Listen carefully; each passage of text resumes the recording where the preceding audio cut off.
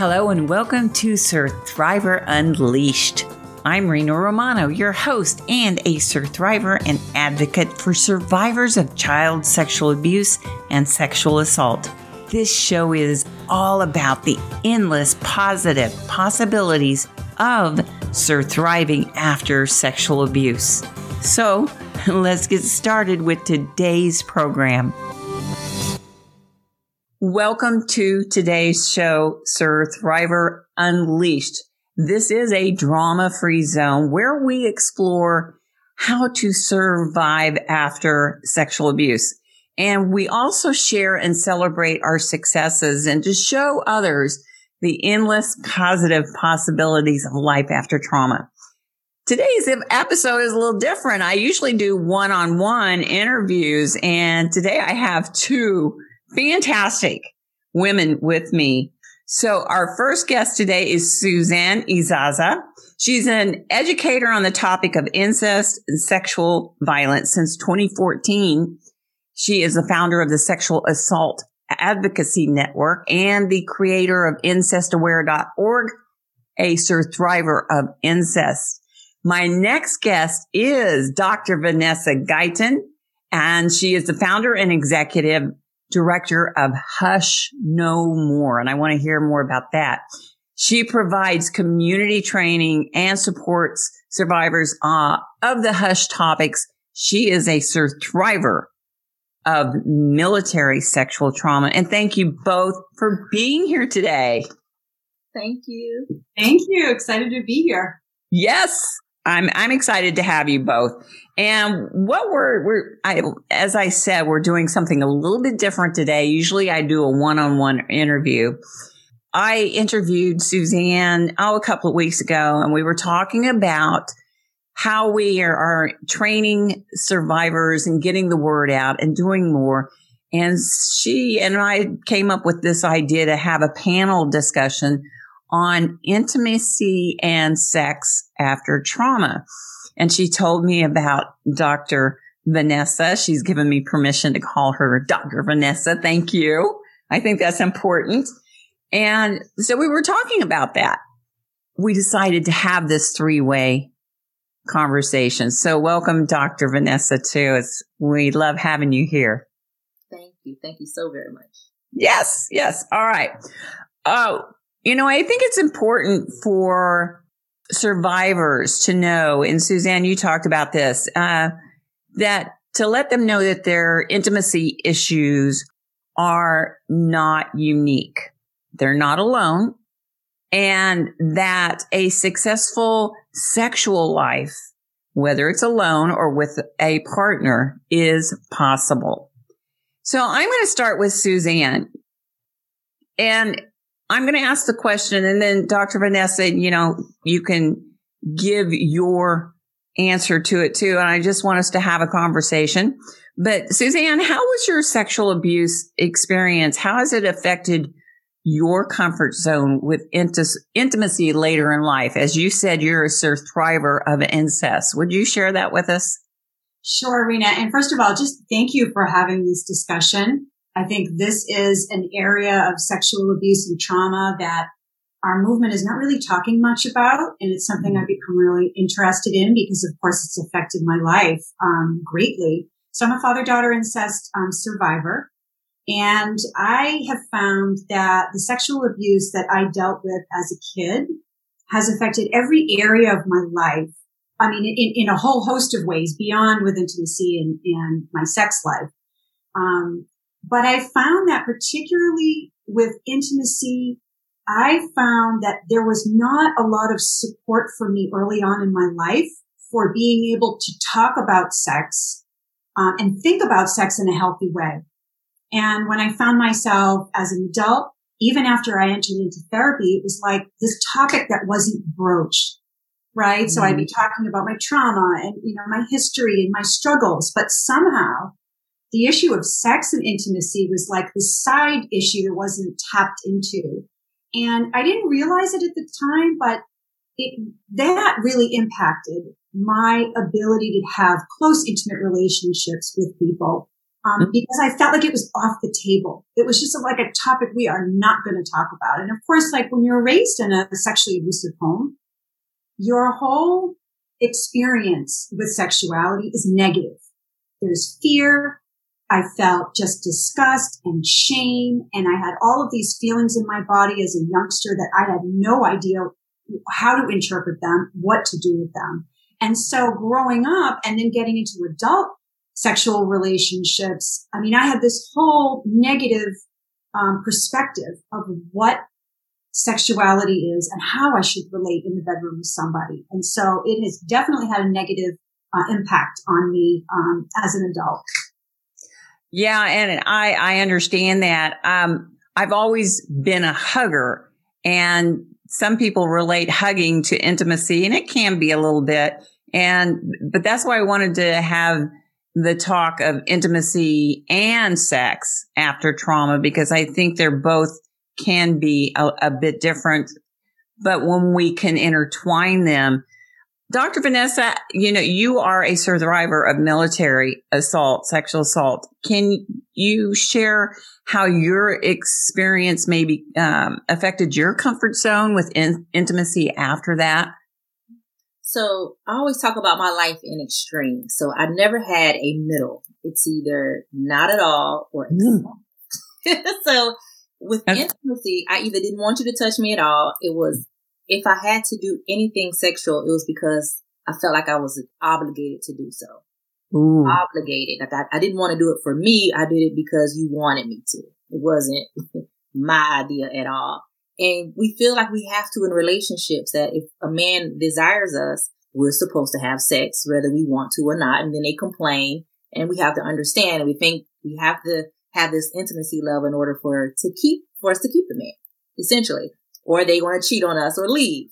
And that happens a lot to survivors. So Yep. Either I didn't want to do it at all, I was forced to do it, or it was excessive. There was no control. So I had guys tell me, you act like a dude. You just don't have any attachment at all.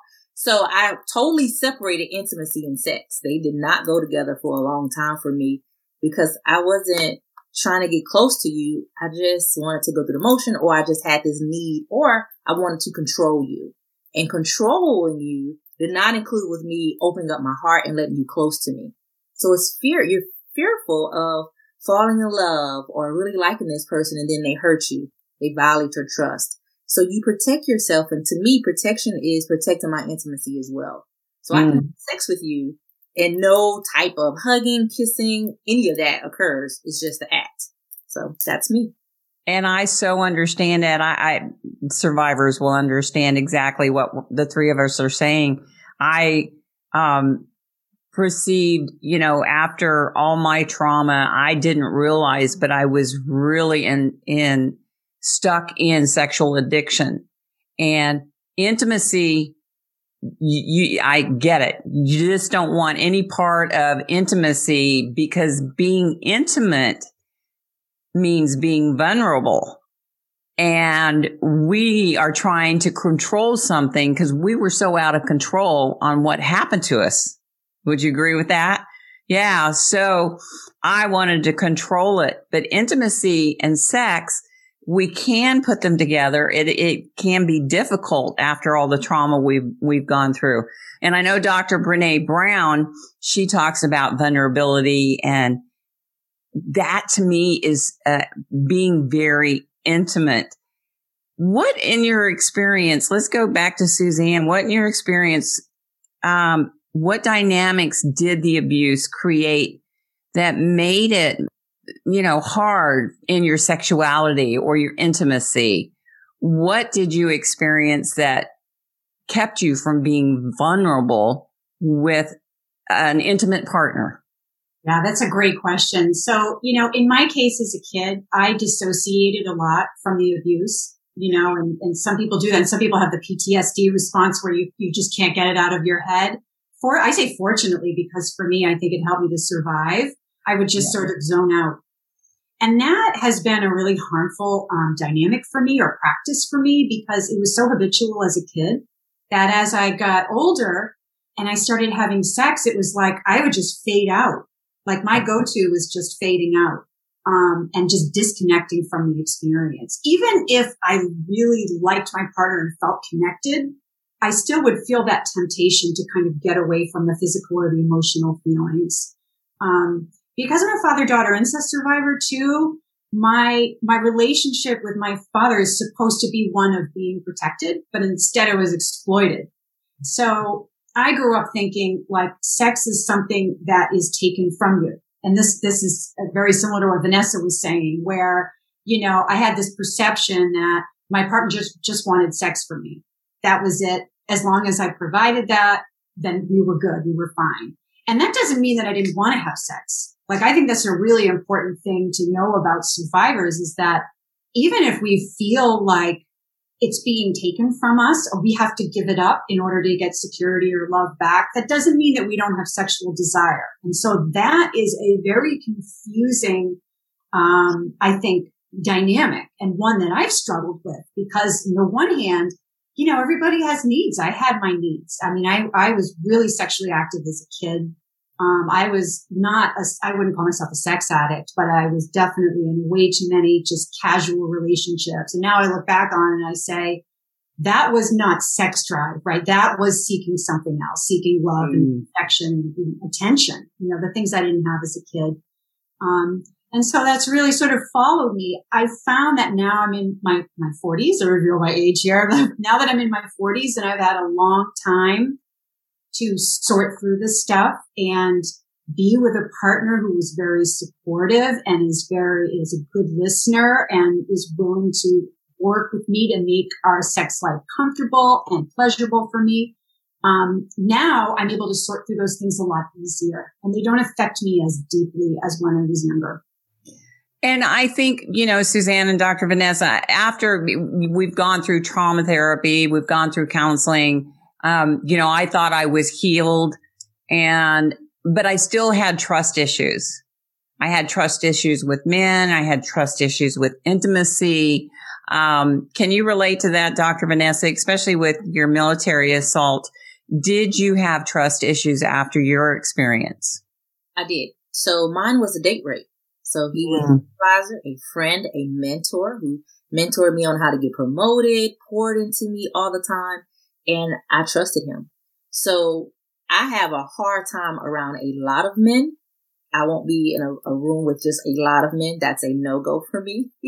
I won't be in a closed-in area with a man. I need to meet you in a public place. I don't see how I can trust you. It's really something that I have to build.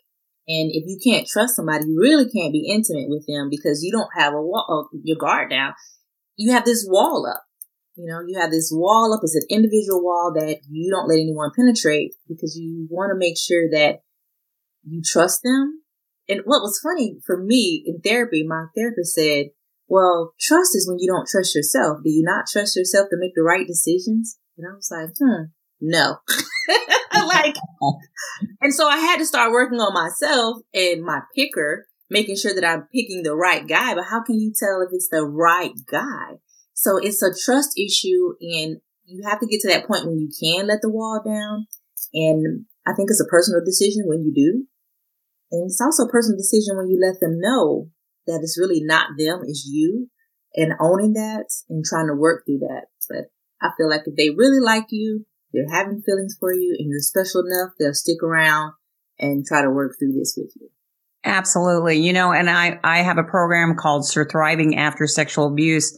And one of the stages in that is called trauma to trust, from trauma to trust. And it's all about setting those boundaries. And we, like you said earlier, that you are the man. We are submissive. We've been taught to be submissive. And whenever you want sex, you can have it. And we need to learn to set those boundaries that we don't have to have sex when we don't want it. And we have to learn to trust ourselves first and trust what we can put ourselves into in those situations, in those positions. And I love what you said. You had a broken picker. Yeah. I understand that. Do you agree with that, Suzanne? Broken pickers. We picked the wrong people. I love that. I'm going to take that term. Go for it. Yeah, go for it. I do. I mean, fortunately, I think I made better choices. When I look back, I had every reason to make really horrendous choices, but I had a strong relationship with my siblings. I'm from a big family. I have 5 brothers and sisters. And so there was always that influence, I think, and it kept me from going down a really horrible path. But I will say that I chose, there was a theme, as I was preparing for this show, really reflecting back on some of these questions. And there was a theme for me that I seemed to choose, partners who just wanted to have a sexual experience and didn't want to have the intimacy, right? It wasn't that they were averse to it, but I think it was more comfortable. And it's kind of not surprising because so many people grow up now with porn. Porn becomes their introduction to sexuality. And so with porn, there's no physical, touch. There's no body. It's just a screen, right? Or whatever you're looking at. And so, I think I chose men that didn't require me to get beyond the checking out, right? And so as I started noticing that, I started questioning myself, like, why am I checking out? Why are they allowing me to? Right. And so with my current partner now, we talk about that a lot. He says if he notices me checking out, he'll say, wait a minute, what is going on here? He stops and he's like, this isn't acceptable. So he sets sort of the tone that intimacy has to be present when we have sex, right? Or it's not a sexual experience. And I did not grow up in my early relationships practicing that at all. I mean, I just thought as long as, like Vanessa was saying, going through the motions, we're good. But intimacy is way beyond that. I think it's trust. I think it's being able to share the real you. I kept a lot of the inner struggles and some of the panic and some of the things that I was feeling from my partner. I didn't tell them that because I thought, like, first of all, they wouldn't be able to handle it. And second of all, I didn't want them to leave, to think that I was a mess, right? So I just kind of kept it all inside. But if you have that type of relationship where you can't hide it, you can't keep it all inside, that's a good place to be. And most of my relationships were not like that. No, and I so get that. When I met my husband, I knew that I had to tell him that I was a survivor of incest and sexual assault, and that there were some things that came along with that because I had PTSD and even when I met him, I had intimacy issues. I had trust issues. And this was almost 25 years ago. I was still in the healing process. So I was still learning boundaries and trust. I think we need to learn to trust ourselves first. And Dr. Vanessa, you had talked about trust and boundaries. How are you now in your comfort zone with your trust and trusting yourself? You say you don't want to put yourself in a room with all men. You've set those boundaries. Do you still have problems with that, or what your boundaries are now? I know my boundaries, but I create new ones all the time. When something makes me feel uncomfortable, this is a new boundary. Because listen to your intuition, right? Yeah. I should never feel uncomfortable, and I never should have to be put in a position that makes me feel queasy. So that becomes a new boundary that you don't know that you need. So I think it's a continuous, sometimes you could change some of your boundaries, increase them, decrease them, continue them, but it's something that is your choice and nobody should make you feel bad about a boundary. So if I want to meet in a public place and you don't, then you're just not the one for me. Because I am going to meet you in a public place. And that's the end of it. Good for you. It's my choice. Yeah. My right. And maybe one day I'll meet you at your home, but I'm not going to another man's home first thing. And I look at it as wisdom. I don't even know if it's a trust issue anymore. It's more of being wise and just putting myself in better positions and situations and being aware of people and getting to know people first. And sometimes we might not always get it right, but I think I get it right most of the time. And sometimes it's not even about intimacy. They're just a jerk. So we're not going to meet the right man. It has nothing to do with intimacy. He just was not the one. Exactly. And it's amazing to me that there are other women that feels like I do about intimacy and sex, because I truly thought it was just me. That's why this is so important. I felt so alone. Like there are women that have these healthy, perfect relationships with their husbands and their boyfriends, not realizing some of them are unhappy, but they wear a mask. So I thought it was just me struggling with this. And I feel like I'm normal now. It's a normal response to go through this and be able to have a difficult time with it. Well, I like that you brought up this is normal. So what's normal? What's normal for you is not normal for me or Suzanne, and all three of us have different boundaries. We have different trust issue, levels, and that's okay. And I love that we're talking about our gut and listening to our intuition, because that is part of intimacy with ourself. That we are allowing ourselves to understand that intuition, because before, and you know it, all three of us and those listening, we had a feeling that something wasn't right, but we pushed it aside because we didn't want to hurt somebody's feelings. And right. And so we took their feelings into account instead of ours. And I think it's very important for us to learn how to be intimate with ourselves first and foremost. And that is listening to our gut, listening to our, if you're in a room and you don't feel comfortable, that's, I'm not going to allow myself to do this again. And I'm going to find a way out of it. So what do you think of that, Suzanne? I think intimacy starts with yourself, finding your own boundaries, what Dr. Vanessa says, and they change from all the time. Yes, they do. And if I could, I just want to make a quick point before Go I ahead. get into that. As I'm here and I'm absorbing the conversation, that if there are, men watching this, if there are members of the LGBTQ, community who are watching this, gay and trans people, all experiences are different. We're fortunate, to have this conversation here, but there's a whole lot of other people who are not cisgender and who are gay and trans and have, or males and have all different experiences, maybe the complete opposite experiences that we're talking about. So this is like a little select pie. So maybe there's a round two that, that we could tack onto this to hear from other people who have other dynamics. But yes, I definitely think, the setting of the boundaries, little boundaries, really, really important for feeling safe.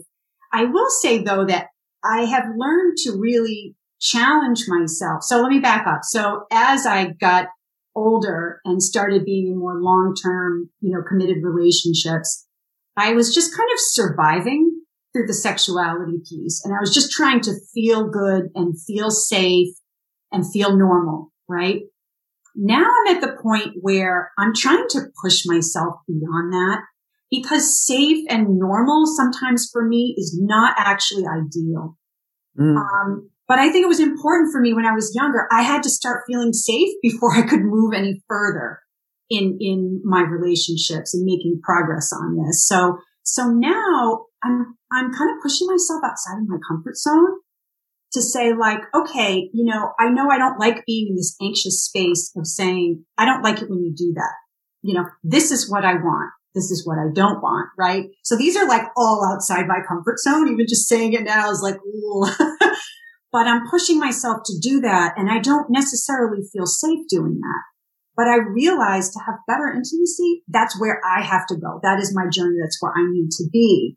But it can never be something that's pressed on me. And I think that is the difference, is that we have to have the control to take these emotional and physical steps. If we don't have that, if somebody's pushing this on us, that can just replicate the whole abuse experience, like what I dealt with growing up. And I think for many of us, we grow up and we choose these situations, which is like a repeat of what our trauma was in the past. And so healing and getting more comfortable with intimacy and sex is not going to happen if you're repeating the dynamic of your abuse. And so there's a lot of things that can kind of get in the way, but I do feel like, for me now, really exploring how can I get outside that comfort zone? How can I make some changes to make the relationship with my partner better and stronger? And also so that he can feel more comfortable, because there's that other piece is the partner, and the partner is really important. And I imagine we're going to talk about that later because I have a lot of thoughts on that, but I'll just stop there and say that yes, trusting, safety, really important place to be. Yeah, trust and safety is very important. And because, for us, all three of us, we were in a situation where we were supposed to be safe, where we thought we would be safe. And when the abuse started, I remember looking up to my brother in his eyes, like, why are you doing this? This doesn't feel right. But I trusted him because he made me feel safe up to that grooming part. So partners are very important. And I think, being a 4-year-old child, you don't know what sex is. I had no language for it, right? But I think after we've gone through these experiences, like I said, we need to listen to our intuition, our gut, and what feels safe for us and what doesn't, and not apologize. Dr. Vanessa, like you said earlier, if I'm somewhere and I don't feel comfortable, I don't think that we have to explain in detail why I don't feel comfortable. I want to say no, and no, excuse me, I need to leave. And I don't think that we have to give a full on explanation. I don't know. What do you think about that, Dr. Vanessa? If you're dating, no. But I think if you're in a committed relationship and you're trying to get to the next level, then I think it's important to explain why. This is how this makes me feel. This is why. It has nothing to do with you, but can we try something else? Absolutely. Instead, because we need to have that communication. A part of us, we shut it down and we don't express it. So healthy relationships includes healthy communication. Here's a good point too, Dr. Vanessa and Suzanne. If that person is unable to have that conversation with us, then they aren't the right person. And it's good to find that out up front. If we're starting to date or to thinking about marrying this person, if they're not comfortable, if they don't want to have these conversations, well, don't be afraid. This is for the survivor. Don't be afraid to say, hey, this person may not be the right person. If they've got a problem with talking about intimacy and they don't care about our feelings, I mean, you want to get out of there. I've had guys that once I came out and started talking about my MST, they said, you never told me. Why didn't you say anything? Well, one, because I didn't want to. But I wonder if things would have been different if I would have had the conversation. I think sometimes our fear makes us think that all men are the same. All people are the same in relationships. And I didn't give a lot of guys a chance. And so I have had some that came back and said, you didn't say anything. And I was like, well, it's my choice. I didn't have to. But it was something that I needed to start thinking about. If I really want to get serious, at what point do I start sharing this information and having a healthy relationship and healthy conversation? That's a good point. And I don't think we should feel bad. Should I have said it up front? Should I have said it later? Should I have said it at all? That going back to trust and, creating your boundaries. And that's something that we need to do for ourselves to find that right person. Suzanne, yeah, I do want to talk about partners because, you talk about your partner and being with a partner. You've been with other people, though. You have triggers, disassociation. What do you do now with your partner and you find yourself disassociating in the moment? Because it happens to me, and I remember doing it when I was being sexually abused. What do you do now to help you get through that? You know what? I figured it out in the beginning. So right when I know we're going to have sex, we're going to be intimate, like I can tell based on my mood, because I think dissociation for me is not something that just comes upon me like without any warning. If I'm in a certain mood, if I'm in kind of an antsy, edgy kind of mood, that's one of my coping mechanisms, right? Just to fade out. So if I'm at the beginning of the sexual experience, I'm feeling like that, then I know there's a very good chance that I'm going to start dissociating. And that's not a good place for me to be. And that's the point. And this is where a lot of learning has happened with me lately, that to take that opportunity to say, you know what? I said yes, but now it's really no. And this goes back to the whole thing of consent, right? Is that a lot of times, we're in these situations, we might be having sex with somebody or be at any point, in the process, and all of a sudden, this is not right for me. I don't feel good. I don't feel good about this, and want to just shut it down. And sometimes your partner is like, oh no, that's not cool. That's not possible. And sometimes they're fine. There's all different types of experiences. But I found for me that at any moment, I can make that decision to say, you know what? This is just not feeling good. And I'm with somebody who's like, okay, who says okay. And I've had partners who have been fine with it. And then I've had partners who have been like, you're leading me on. Right. And I think it's like really important, at least for me, not to make a villain out of partners. Right. Because first of all, a lot of times I am quite sure that I've been in relationships with men, because I'm heterosexual, relationships with men, who have been traumatized, who have had their own sexual abuse experience. Now, knowing what I know, I look back and it's like, oh yeah, he was a child survivor and I didn't know. And so it made sense, because I would bring things up during sex, or I would talk about my trauma, and he would just be like, I don't want to hear this. I don't want to know anything about this. And I thought at the time, like, he's not being supportive. He's not, accepting all of me. Now I look back on it, he was trying to cope with this revelation and all of the feelings inside of him. It is tempting to make a villain of the other person when they don't respond perfectly. But I think we have to kind of do that diagnosis too on their side. Is this somebody who's just struggling with this issue like we are? Or is this somebody who just doesn't care? Who just doesn't care and doesn't have our best interests in heart? And if you can ask those questions, I think we can find that out. But that is a very good point, because, fortunately, I met my husband, and I don't remember how much I knew he was going to pop the question, but I hadn't really told him my whole story. But I knew he was going to pop it soon, ask the question. So I shared everything with him. He's sort of like, well, I kind of had an idea something was going on, but we had a really good long talk. He's been very supportive. He was supportive when I went on Oprah, when I did my TEDx talk, when I wrote my book. Having those intimate sessions with him and being intimate and sexual, he was one of the first men that I really felt safe with. So, Dr. Vanessa, you're dating. Is this correct? Are you in a relationship now? Dating.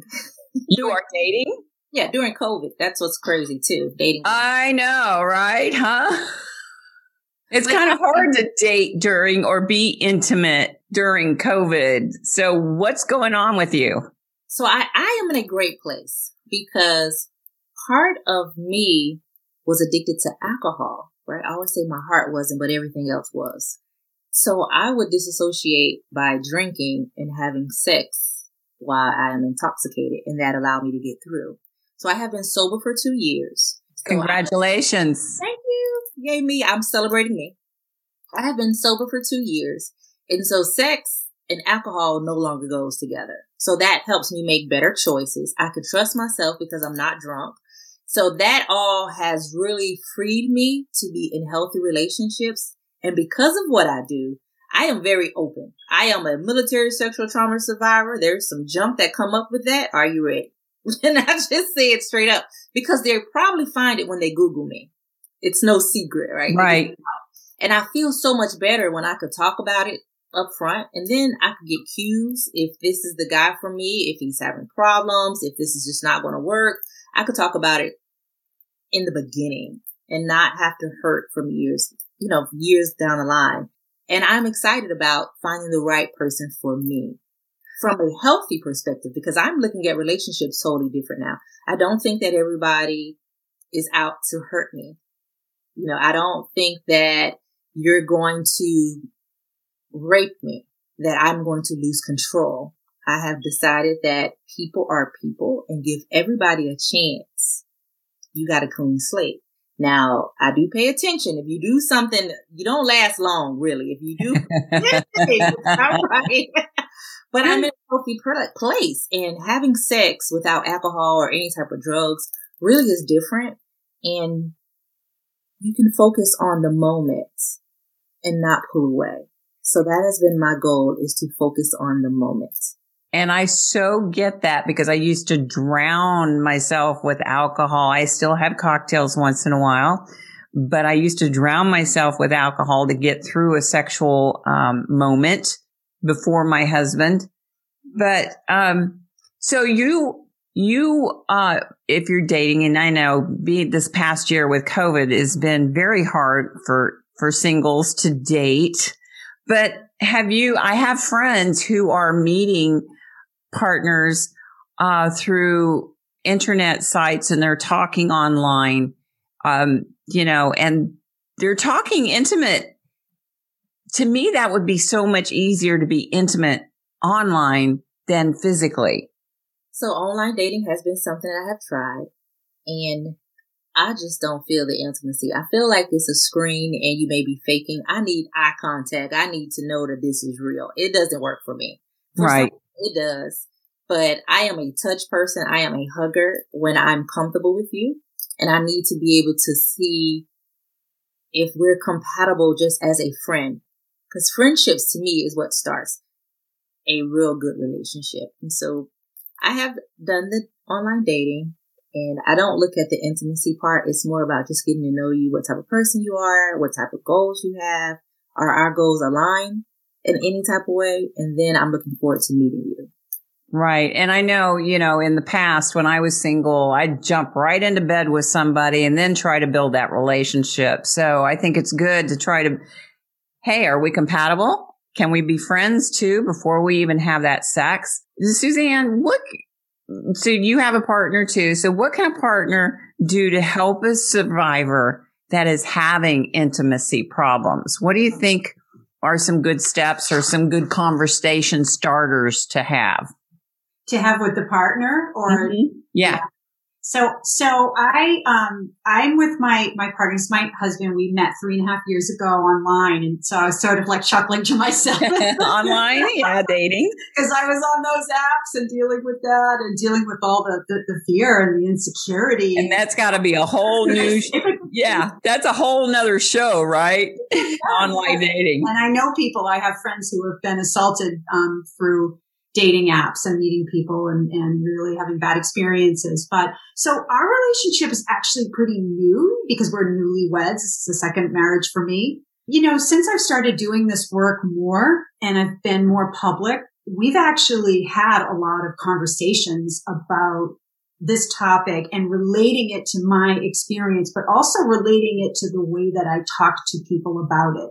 I'm actually getting more skilled with the language. And a lot of that is something I think you grow with over time.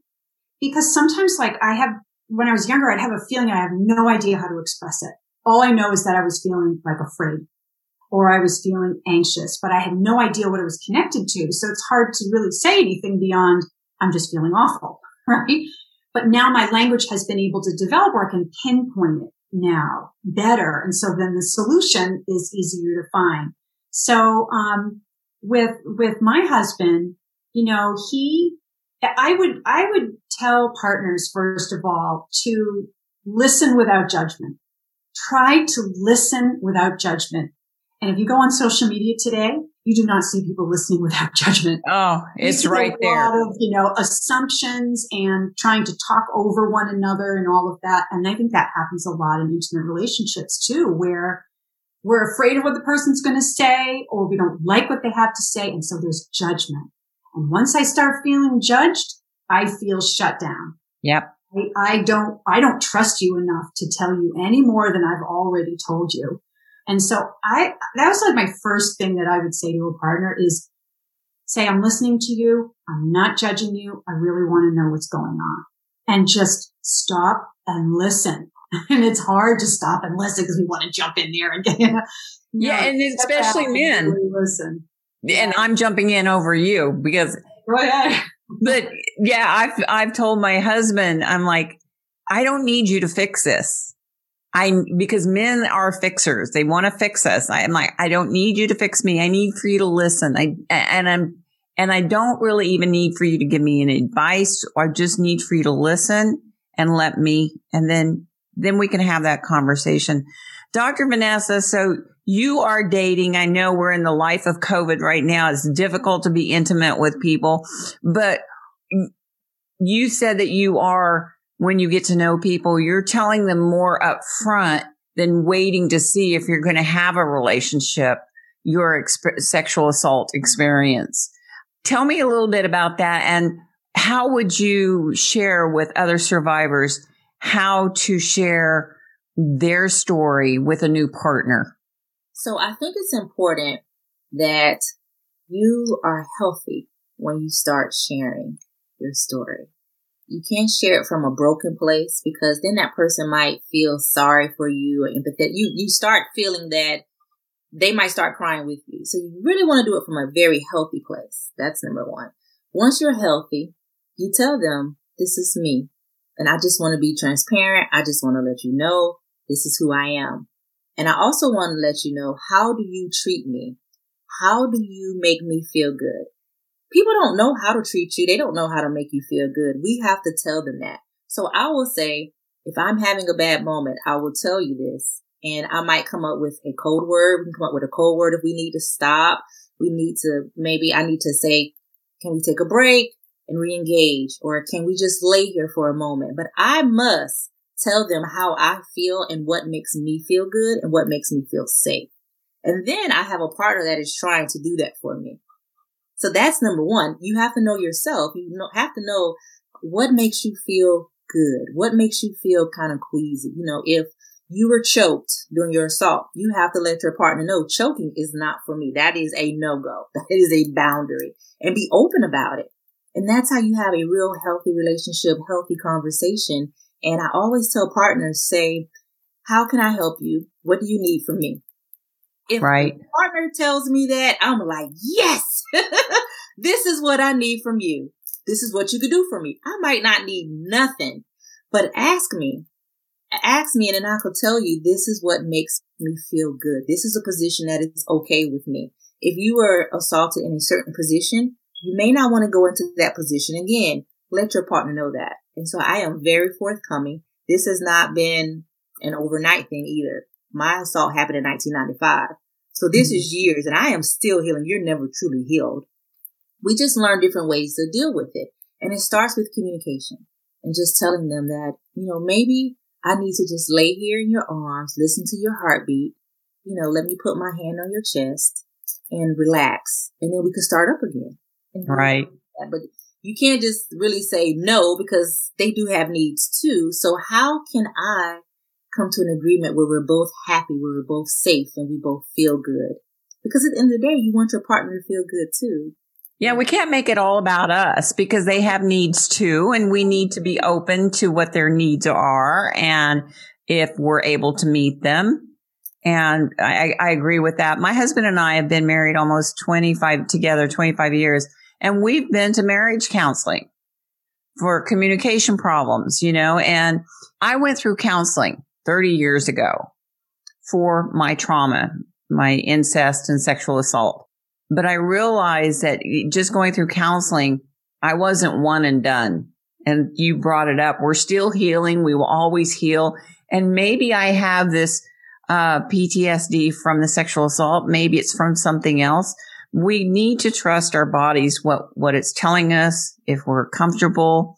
Trust is a big, big thing. Suzanne, I want to go back to you for a minute. Like I said, that my husband and I have been to marriage counseling. We've never gone through sex or intimacy therapy or anything like that. I don't see a problem with it.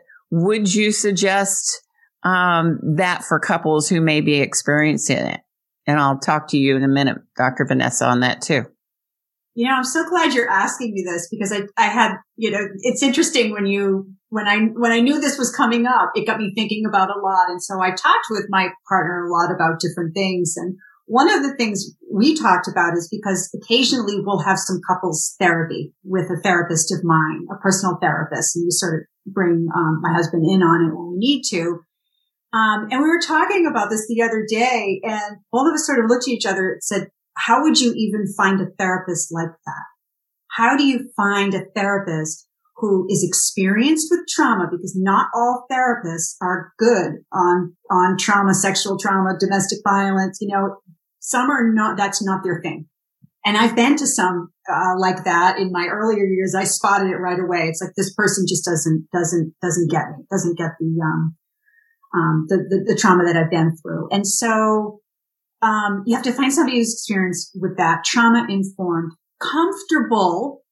Okay. If this is a challenge for us to be on this call talking about this, it's a challenge for everyone else. And then you're not only talking about improving somebody's sexual dynamic, right, or intimacy, but now you have to weave in the sexual assault piece.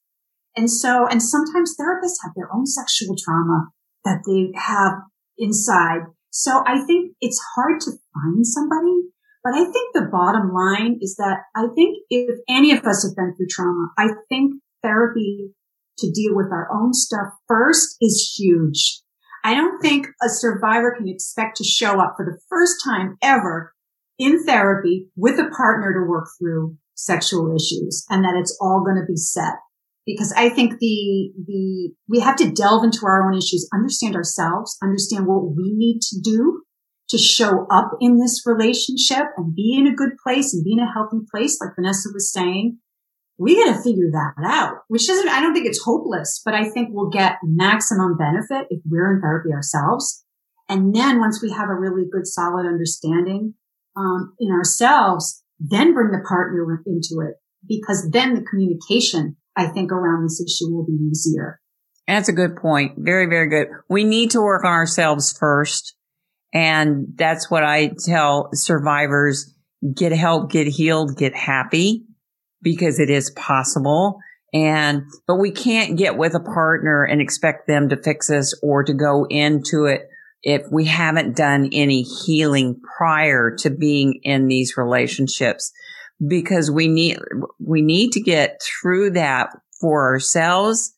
And I keep bringing this up. We need to learn to be intimate with ourselves, whether it's having sex with yourself or, just knowing what you're comfortable with yourself and having that intimacy.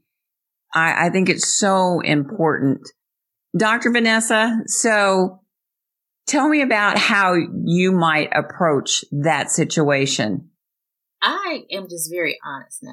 I have been through so much where I've lied to so many people and have hidden.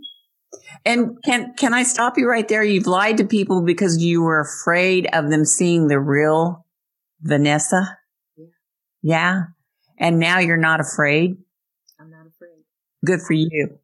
I am who I am, and I can't change it.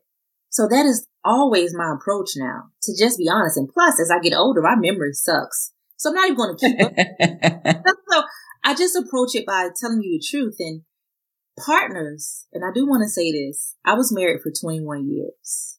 And the sex intimacy problem was a big problem for us. And I think I would still be married today if I would have approached it by going to counseling and being honest in my counseling sessions, being honest with him. When he asked me what is wrong, I didn't tell him. I didn't know that part. Now that I'm divorced, we talk almost every day. Like, that is my best friend. And I can express it to him, but I couldn't express it to him while we were together. And so that's why I'm trying to change, to be more honest and to think about counseling and that approach. And I think it's working. It's really working. I am not married now, but nor am I really trying to get really married, because I am really into my advocacy work. I'm in a happy place. I'm not looking for that. And so I'm okay with being single right now, because I am truly still working on myself. I am still healing. And so my approach is me, working on me, the intimacy in me, knowing what I like and do not like, setting my boundaries, and just enjoying life. And when the right person come along, I should be healthier. I should be sober. And I am a great woman, great person, caring and loving. And so it's going to work itself out. And that is my outlook on it. And that's how we have to look at it. And I also forgave. That made a big difference. It's forgiving my rapist. So I'm not carrying all that heavy weight, and I'm like a butterfly, and I still have bad days, but I talk myself out of them, and I go to counseling, and that's probably what's going to happen for the rest of my life. And that's how I approach it. And that's okay.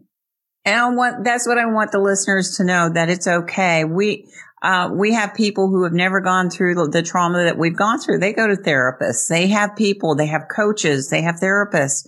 They have people that they can talk to. We're social beings. We have to talk. We can't keep it all bottled up in us. And so I think it's important, the strongest thing that we can do is say, I need help, and not be afraid to get help. I went through 2 therapists before I met the group that I got my healing from, but I'm still, if I need somebody to talk to, I find someone. This is what I want people to know. It is your healing. It is your path. If you're not comfortable with a therapist or a counselor, whether you're single or you're going to couples therapy, if you're not comfortable with them, find somebody else, because this is about your healing. It's not about the therapist, right? And if you're not comfortable with them, find somebody else. What can a partner do to help a survivor who has intimacy problems? I'll start with you, Dr. Vanessa. What can a partner do to help you or somebody with intimacy problems? 1, listen to me. 2, ask, what can they do for me? How can I help you? How can I be there for you? And then work with me to come up with a plan that is healthy for both of us. To me, that's priceless for a partner. If they listen to me, ask me questions, right? And then just help us, we come up with a plan together, and love me, be kind and gentle. Hold me if I need to be held. If I say in this moment, I need to just be held, hold me. Or if I say I need a break, allow me to take the break. Allow me to have the moment to myself where I need to process this. If I start crying, it's not the end of the world. Understand that I call them butterfly tears. There are times that I'm just going to cry, and realize that it's not you.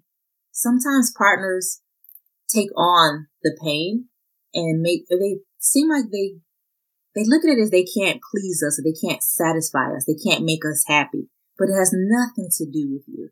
If you did not make me happy and please me, I would not be with you.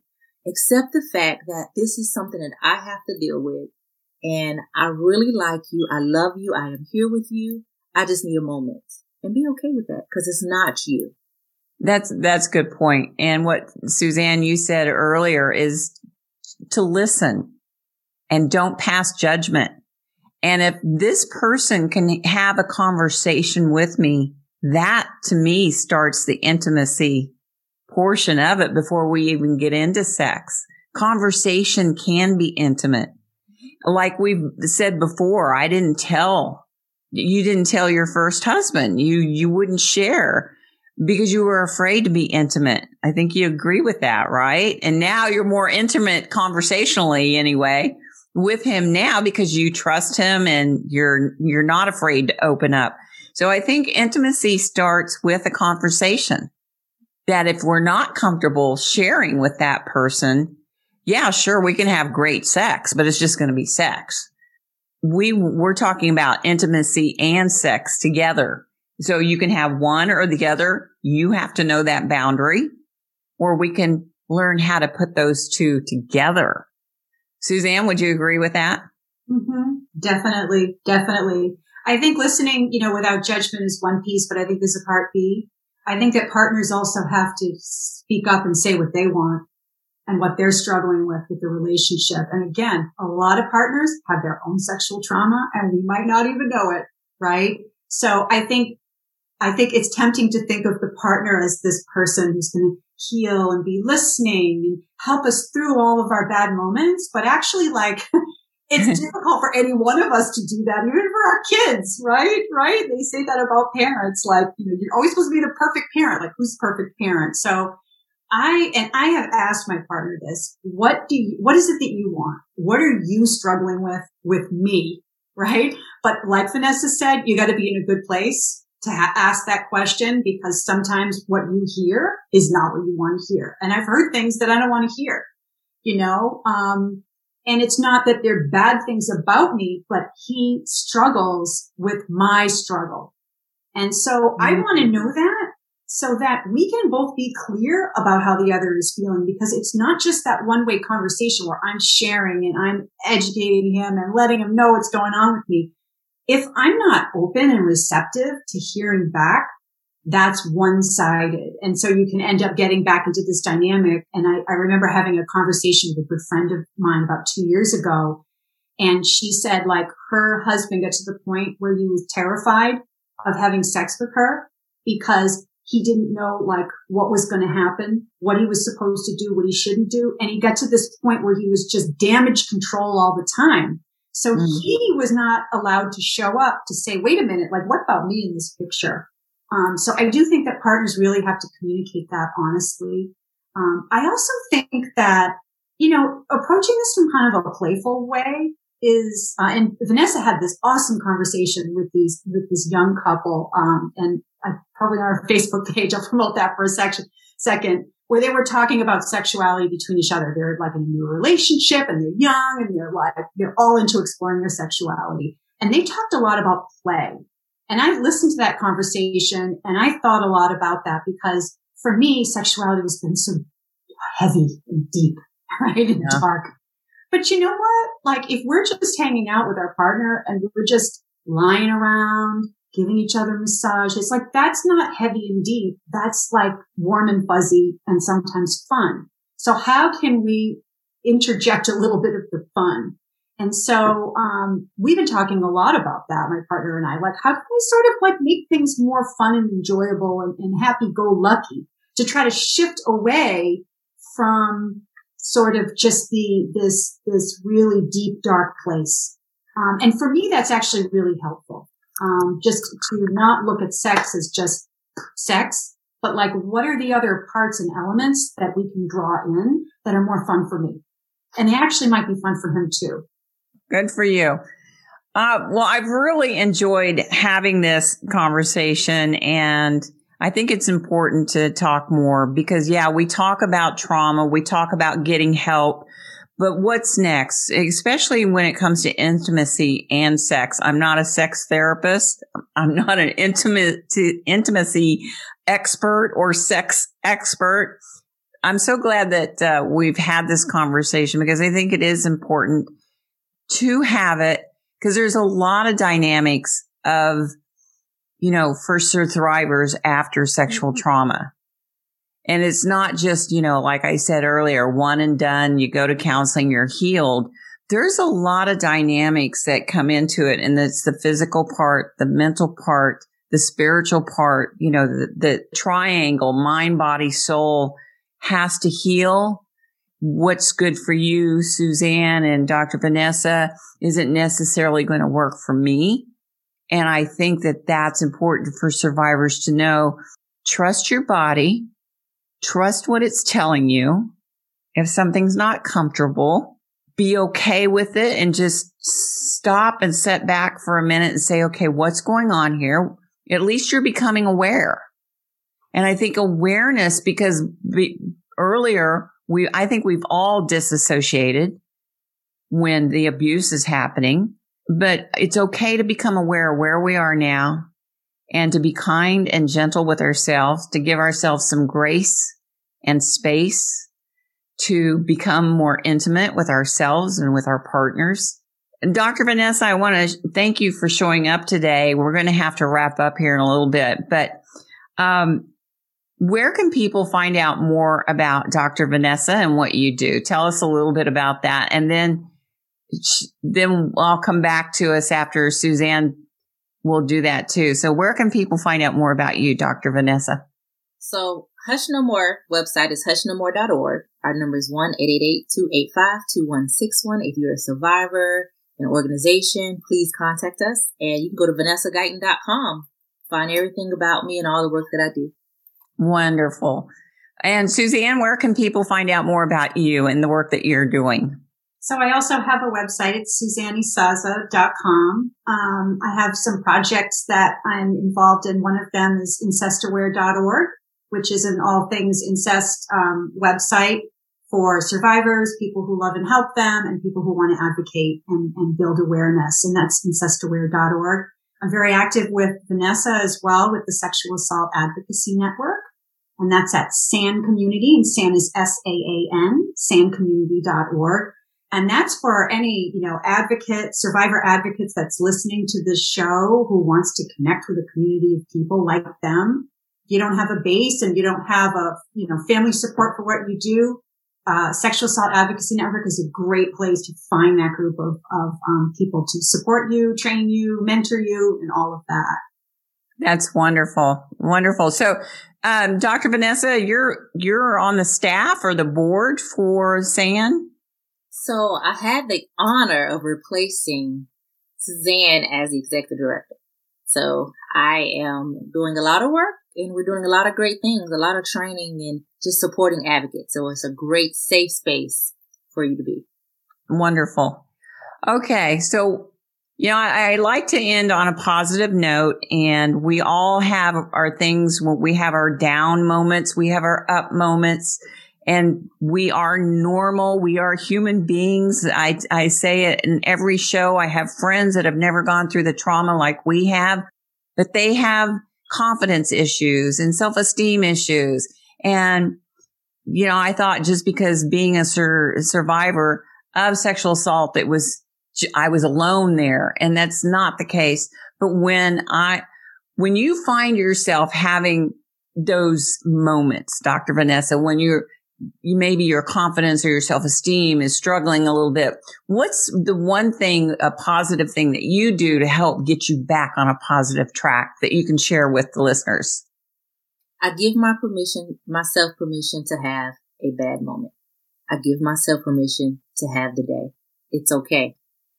But what I don't give myself permission to do is for it to be 2 days. One day, I might have a moment, but it's not continuous, because once we get to day 2, now we're leading to depression and everything else. So I have one day. If I'm not feeling good today, this is just going to be one of those days, and I'm going to be gentle with myself. I might eat ice cream. I might watch TV, and I am okay with that. I give myself permission to just exist in that world and start over. Good for you. That's a good point. Don't make it into day 2 or 3. Day 2. Yeah. I'll eat ice cream too if I'm having a bad day or a good day. Because I love my chocolate ice cream.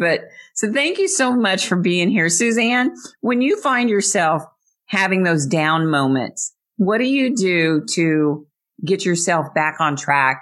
To me, it's like a wave. A wave goes out, it comes back in, and it's like we're on a high and then we're on a low. We're on a high and a low, and that's life. So, Suzanne, what do you do when you find yourself on one of the lows to help you get back on track? I say a couple different things to myself. One is, this too shall pass. Exactly what you said, Rena. It's transitory. It's not going to be the rest of my life or the rest of my week or, even tomorrow. Like, it's going to pass. Wait it out. The other thing is, and I've been doing this more and more, and I really love it, is I say, I love you. I love you. Yeah, actually look in the mirror, and I could not do this for years. Look in the mirror at myself and say, I love you. And I find that I'm so much more compassionate with myself when I can do that. Because for me, like, when I have a bad day, I'm beating myself up over the bad day, right? It's like, why am I having a bad day? And when I can just say, like, I get you, Suzanne. I love you. You're fine. It's going to pass. It just gives it permission, and then the bad day leaves quicker, right? If I fight it, it'll just stay around. It'll be locked in that constant battle. So yeah, the self-compassion is so important. I like that good point too, that this too shall pass, because I can get into some pretty dark moments, and I want people to understand that. People think that I'm just happy-go-lucky all the time. Most of the time I am, but I have my dark days. I have my moments, and I say to myself too, this too shall pass. Tomorrow's going to be better. If I get into a really dark place, I call a friend. Don't be afraid to call someone. And part of that is an intimacy issue when you don't want to share. So learn to share and learn to reach out to friends. Find someone that you're comfortable with sharing with. And I call it a vent partner if you want. I'll call a friend and say, I just need you to listen, please. This is where I'm at. This is what's going on. I don't need you to fix it. And I'll do that with my husband, but I need to get it out. But becoming aware of where I am in the moment. And I have a program too. It's called Thriving After Sexual Abuse. There's a lot of affirmations. We do affirmations. We do visualizations. I have a moving vision board that I offer to my clients. But I want to say thank you to both of you for being here today. I wasn't sure how this was going to go. I think it turned out perfect. I hope you had a good time, Dr. Vanessa. I did. It was girl time. We had a great conversation. We're going to have to do this again. Suzanne, thank you I have to say this was Suzanne's idea to maybe have this panel discussion. And like I said, with my interviews before, it's usually just been one-on-one, and I might have to do this more often. Yeah. It's definitely a different conversation, but I love this too, because this is a topic I could learn so much more about. And just listening to Vanessa and listening to you too, Rena, like share about your own experience. It helps me learn at the same time. So that's one thing I love about group conversations. You just learn so much more. But, I'm really appreciative that you gave this topic the mic today. And I'm hoping that it inspires more people to have these types of conversations, because a lot of people are really struggling with this, and it's breaking up relationships. And so just talking about it can be a really good first step to normalizing these struggles and helping people get on a better path. These struggles are real. They're normal. Don't beat yourself up. Give yourself permission to heal. Give yourself permission to be aware of where you are. And like I said, give yourself grace and space. It's not a race to get there. Become aware of where you are in the moment, and have gratitude for that you are aware that maybe something's not just right. So thank you, ladies, for being here today. I've really had a good time. I hope you did too. Thank you. Good. All right. Well, Sir Thriver, thank you for listening in today. I hope you've enjoyed the program. And in the show notes on YouTube and on the podcast, I will have Suzanne and Dr. Vanessa's information where you can reach out to them and find more information on them, as well as myself. So I'm Rena Romano. Thanks for tuning in. And until next time, Sir Thriver, I wish you peace, love, and ciao for now.